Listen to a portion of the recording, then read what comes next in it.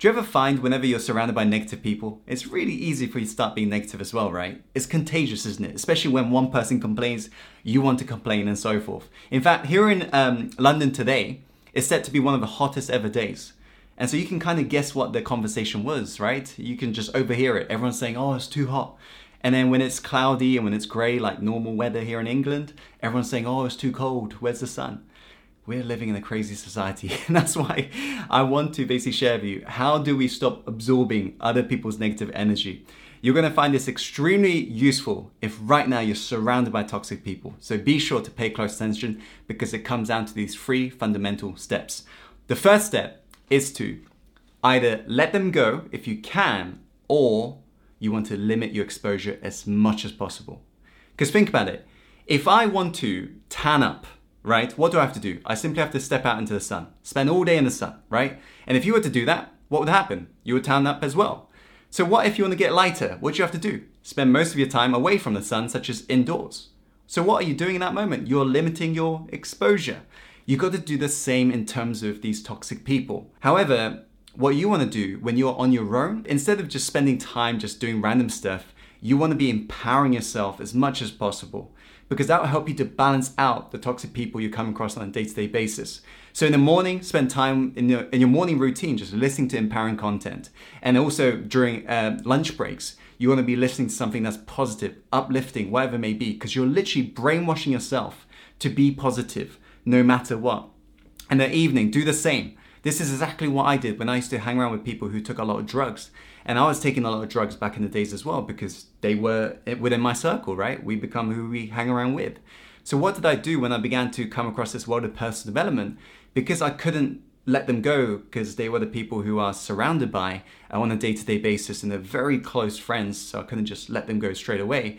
What I did was every morning I would just spend time empowering myself and I was limiting my exposure as much as possible until eventually I decided to relocate to a different part of England.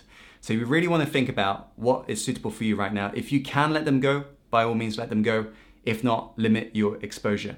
Number 2 is to ask better questions. Now, just before I explain this profound concept inside it, it's important you understand that people are dealing with their matters, with their situations in the best way they know how right now. Because think about it, there's been times in your life where you've been extremely negative, most likely, right? Maybe that was before you came across this world of personal development. True? Before you came across this whole world of like thinking different, thinking positive and so forth, you never knew that you could.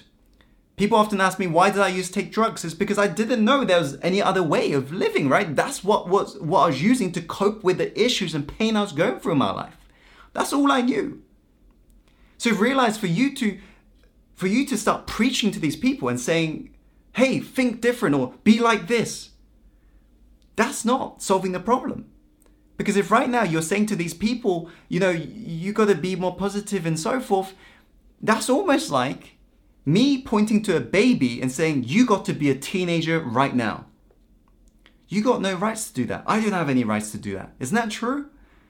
Everyone's on a different growth path. They're on a different growth journey. And you got to allow and give them time. And so as a great saying goes, when the student's ready, then the teacher will appear. So you want to give them time right now.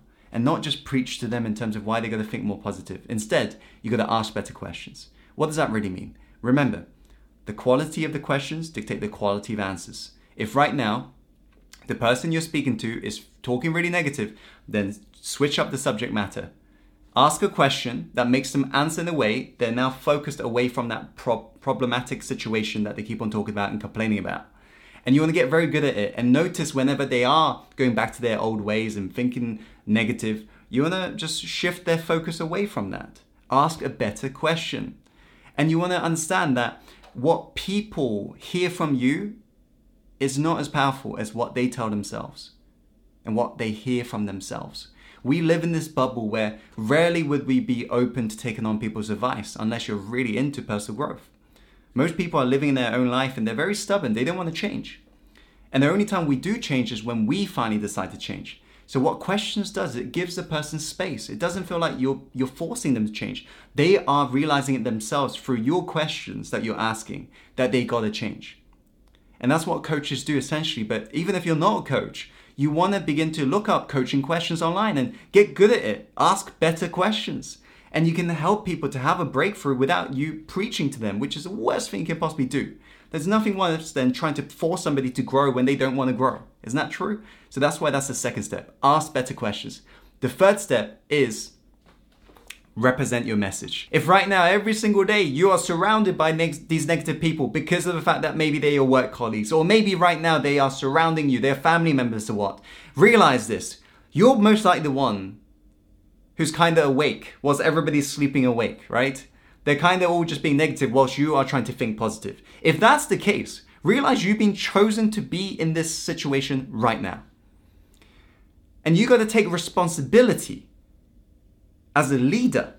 And remember, leaders lead by example. You want to be the most positive, uplifting person in that room. You want to show people how to react to when somebody's being negative.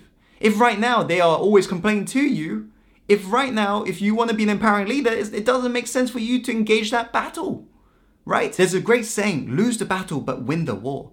Show people how to react to negative circumstances. Show people how to really be, how to represent the things you believe in this personal development world.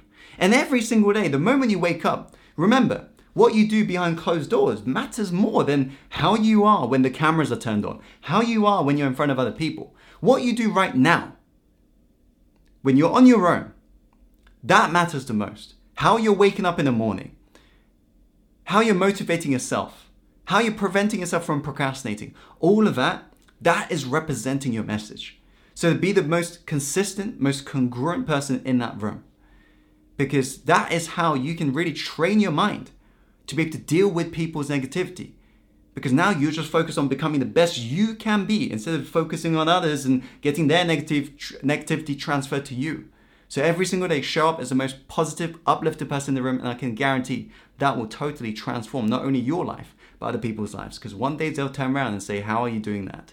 And that's when the student is ready to learn. And so that's when you can finally teach them the concepts.